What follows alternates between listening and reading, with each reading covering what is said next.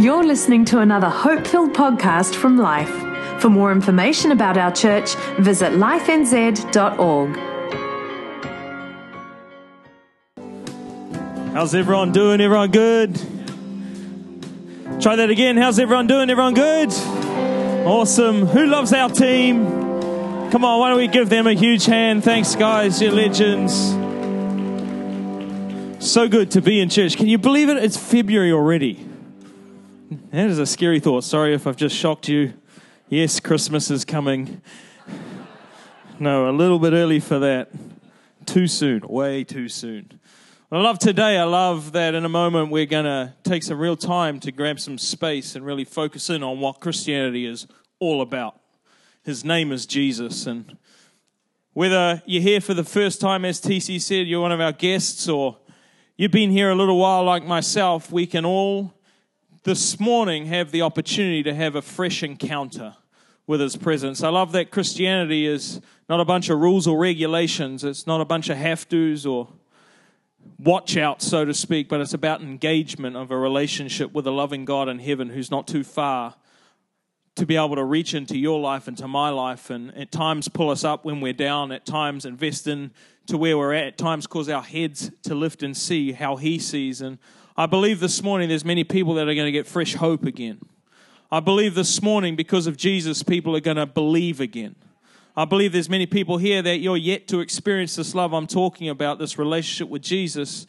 I believe today is going to be the day that you receive Him as your Lord and Savior. I believe there's people that are going to literally walk out of here and go back to the prognosis giver, and they're going to say, I don't know what happened, but something's different because it's not as it was last week. I believe that today things are going to shift and change. Why? Because we have a different kind of worship setup or a bunch of great lights or some communication tools. No, because of Jesus and Jesus alone.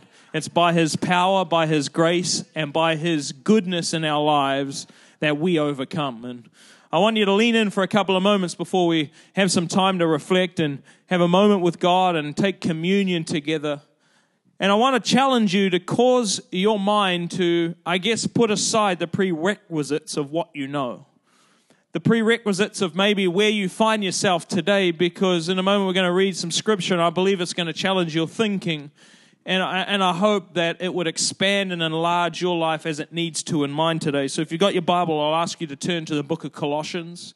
Chapter 1, we're going to read 5 verses from 15 through. And I believe that this is going to challenge you and set us up for the next few moments today. It says this in Colossians 1, verse 15. Christ is the visible image of the invisible God. He existed before anything was created and is supreme over all creation. For through Him, God created everything in the heavenly realms and on earth. He made the things we can see and the things we can't see, such as thrones, kingdoms, rulers, and authorities in the unseen world. Everything was created through Him and for Him. He existed before anything else, and He holds all creation together. Christ is also the head of the church, which is His body. He is the beginning, supreme over all who rise from the dead. So He is the first in everything.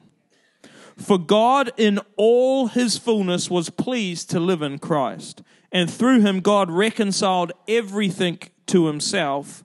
He made peace with everything in heaven and on earth by means of Christ's blood on the cross. Father, we thank You for Your Son, Jesus. Jesus, we thank You, You literally went all the way, sacrificed Your own life for each one of us to step into Your goodness and Your freedom, to have relationship with the Father. Today, we don't take it lightly. We get to come together and lift up Your name and hear from Your word and be challenged and encouraged. And I pray this morning, God, that it wouldn't be a bunch of great ideas, but You would speak in and through me to every single one of us here today. Would You have Your way in Your goodness and Your grace, we pray it. Amen. Have you ever heard this common phrase, oh, he's a chip off the old block? It refers to a concept of someone that is much similar to an older version of themselves. I, for one, have a very familiar understanding of this concept. And if you're one of those people chuckling, you'll know it's because I look very similar to my dad. This is not an uncommon thing in families where you can tell which family that person's from because they look the same. That's what's going on in my family. For many years, I've always been told, mate, you really look like your dad.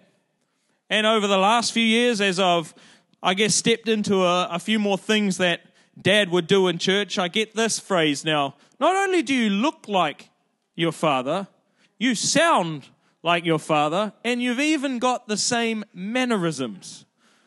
I remember even just this week at our awesome Open Heaven event that we got to be a part of with many other thousands of people in churches, seeing someone I hadn't seen for a long time, and I was helping do little bits and pieces with the event to help it make it a success. And someone said to me, hey, has anyone ever told you your mannerisms are really similar to Paul? And I was like, yes, many a time. I even remember one summer, I thought it was going to be a great idea because of the heat to give myself a buzz cut, a number 2 all over. Well, let me tell you, that is the first and last time until I have to do it again that I will do that, because that particular summer, it wasn't kind of 1 in every 10 to 15 conversations on a Sunday someone mentioned that I looked like my dad, but it was 1 in every 2 conversations that someone would go, I don't know what it is, but you look a lot more like your dad today. And it was because my hairstyle was now similar. And it took weeks for that thing to grow out, but I made a vow to myself never again until it's lost so much that I have to go to the number 2. But this idea that the lineage you're a part of passes down and forms who you are.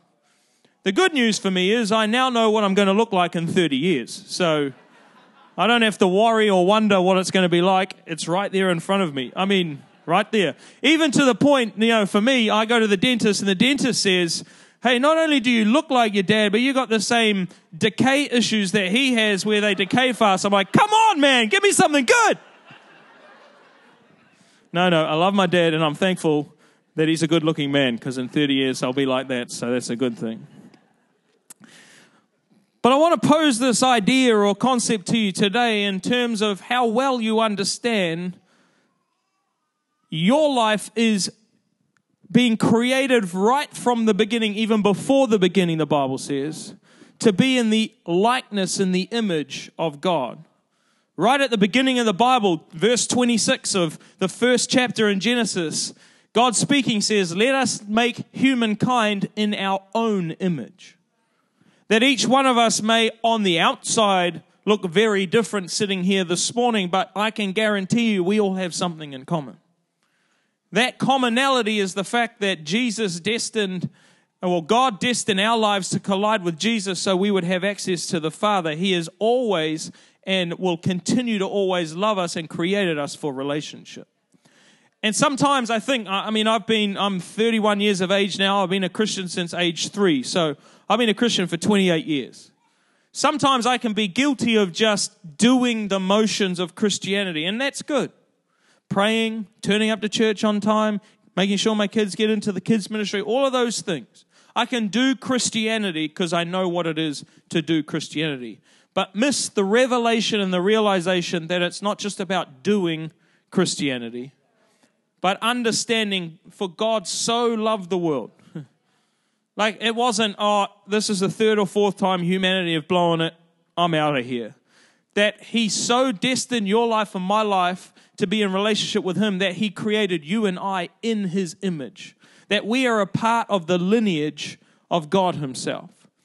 And as you read through the Bible, it's an interesting thing that you start to discover that the message of Christianity, the reality of who Jesus is not exclusive in terms of a club, but rather very inclusive. You see, it doesn't matter whether you're here for the very first time in a foreign environment or whether you've been here for 28 years like I have. Each one of us are included into God's family, but it's up to you and I to accept the inclusion. The Bible paints this picture very well, and I couldn't go through all of the stories because we would be here till Christmas, but if you know anything about some of the stories, some of us may know who King David was.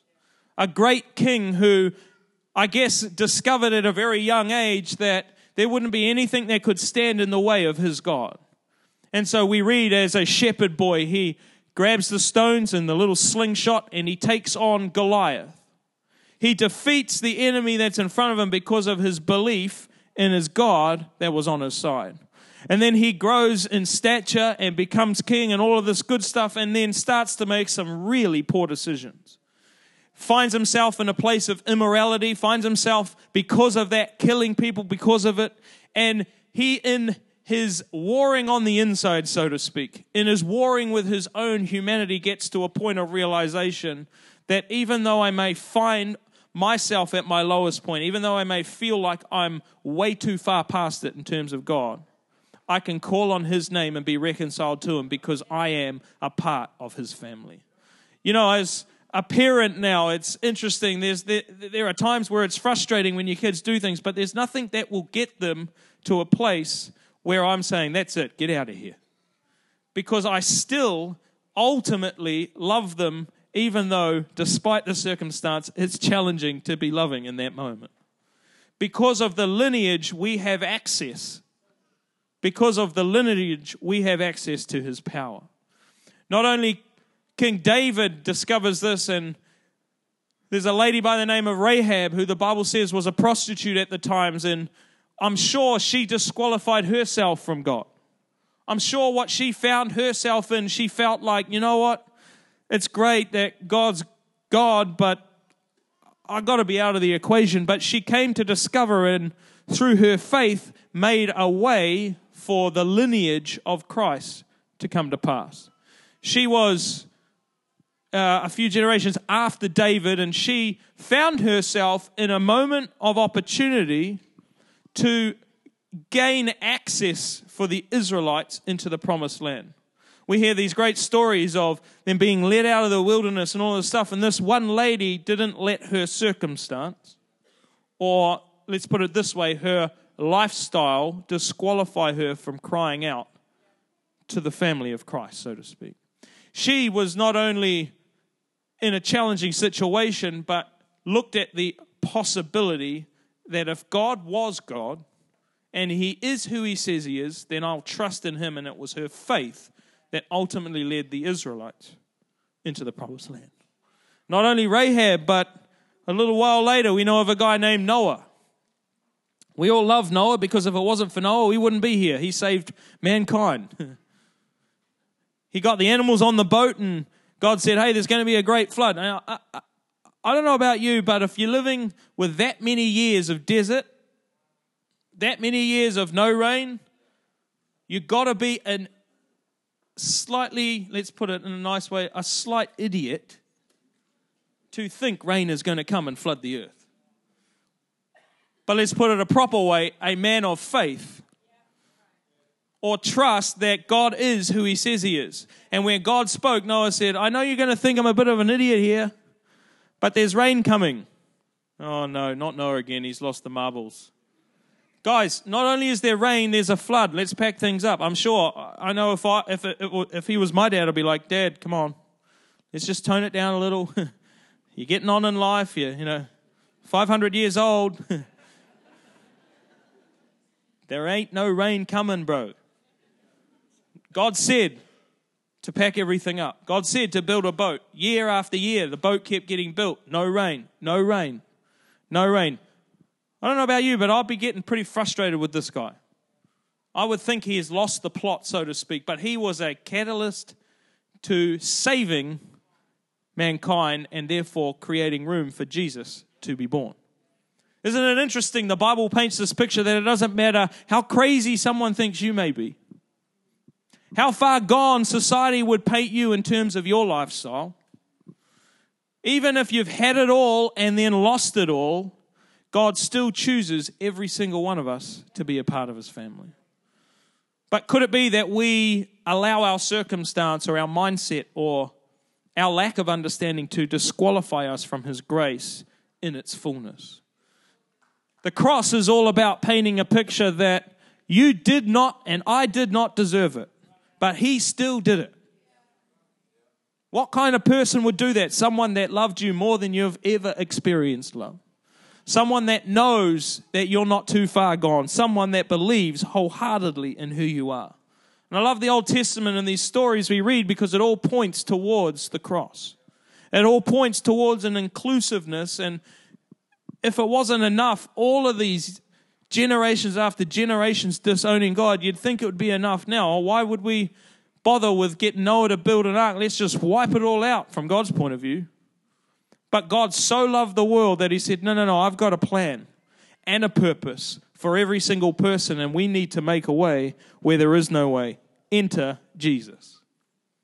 The sacrifice that Jesus made for dying on a cross for your sin, for my sin, and then our faith in believing who he is and what he's done for us, we now become a chosen people. Because of our faith and because of Jesus' actions, we now have the opportunity to be a part of the royal priesthood. We are a part of God's lineage because of Jesus and our faith. And I remember, I've shared this before, I think, but I remember rocking up on a plane one day with my brothers. Parents weren't there and we were a little bit younger, and I was kind of responsible and looking after them. And we rock up and we hand the ticket at the door of the plane there. And they tell you to go to the left or go right, whichever side of the aisle you're on. And we had the cattle class ticket, the economy. And I remember the guy looking at the ticket and being like, De Jong. I was like, yes. You know, at that point you don't know whether it's a good thing or a bad thing that they know your name. De Jong. You wouldn't happen to know Paul De Jong, would you? Once again. Yes, but sheepish with it. Don't know where this is going. They said, how do you know him? Oh, he's our dad. Oh, okay. And there's a bit of a line coming up, so he's like, just come this way and stand here. Stand in the little gallery there or whatever it is. And he comes back, he goes, come with me. And we got taken not to our seats, but to premium economy. And we were like, woohoo, yeah. Yes, we know him. We know him. Yes, we know him. Finally, something good comes out of this lineage. No, just joking. Joking.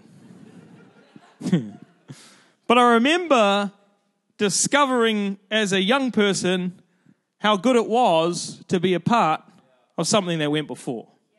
Discovering and understanding what we had access to. It had very little to do with the ticket in terms of the seat number, and had everything to do with the name that it was attached to. And for many of us, in a couple of moments, as we come around a time of reflection and communion, you're going to have to get past what the seat number on your ticket says and realize that your life is not defined by what you've paid for. Your life is defined by who you're attached to. That today could be a day where a new revelation takes place. And as the team come and join me, I don't want you to be distracted, but 1 John 5, verse 1-4 in the Amplified Bible says this: everyone who believes with a deep, abiding trust in the fact that Jesus is the Christ, the Messiah, the Anointed, is born of God. Reborn from above, spiritually transformed, renewed, and set apart for his purpose. And everyone who loves the Father also loves the child born of him. By this we know without any doubt that we love the children of God, expressing that love when we love God and obey his commandments. For the true love of God is this, that we habitually keep his commandments and remain focused on his precepts. And his commandments and his precepts are not difficult to obey. For everyone born of God is victorious and overcomes the world. And this is the victory that has conquered and overcome the world, our continuing, persistent faith in Jesus, the Son of God. This morning, I want to encourage you that God has done all he can by sending his Son. Jesus has done all he can by being nailed to a cross for your sin, my sin. It's our persistent, continuing, and accepting of who he is and faith in him that creates a righteousness and a rite of passage to the lineage of our incredible Father, not anything we could do, so to speak, to measure up to what that looks like. Religion will say, until you get these things right, you can cross the line. Whereas Christianity, a relationship with Jesus, says, no, I'm here. I've done all I can. Come as you are. And in your moment of belief in me is the moment I make a transaction with you to bring a fresh freedom, a fresh hope, a fresh way. The inheritance we have because of what Jesus did is the same power that rose him from the grave after 3 days. The same power that was alive and well in Jesus is alive and well in us because of the inheritance received by the lineage of God. Maybe you're here and you're feeling like, well, that sounds good and I want to believe in that, and I do kind of believe in that, but I haven't yet seen my healing, or I haven't yet seen my son or daughter I've been praying for 20 years to come back to church. I haven't yet seen the restoration in my marriage. I haven't yet seen. Can I encourage you that as we in a moment take communion, you have an invitation to step closer to Jesus. An invitation to, even for some of you, let him carry you through this season and know peace like never before, know joy like never before, know hope, even in a hopeless situation. I love that the victory and the overwhelming victory the scripture talks about is not just about winning the battle or being free of problems. But as Joyce Meyer put it, victory is not the absence of problems, but it's having peace and joy in the midst of them. And for many people this morning, I believe you're going to get peace that doesn't make any sense in your head, because the Bible says it goes beyond our understanding. But a peace in the midst of your scenario or situation where you know God is in control, even though you're yet to see the outcome. Like I said at the beginning, I think there's going to be many people that are going to walk out with an answer of prayer, but it takes a decision point on our behalf to have faith in who he is and accept him for who he is. That will give us the overwhelming victory we have in Jesus. As the team lead us in this incredible song, I want you in your own way just to remove distractions and take a moment to contemplate all of this and contemplate where things are at with your life. Maybe there's a wrestle going on in an area of your life. Can I encourage you that God wants to speak into that and heal the broken heart and create room for God to be God, so to speak. And as we do that as the team minister, then after that we're going to take communion and believe for a transaction to take place of relationship between us and the Father. Why don't you be blessed this morning?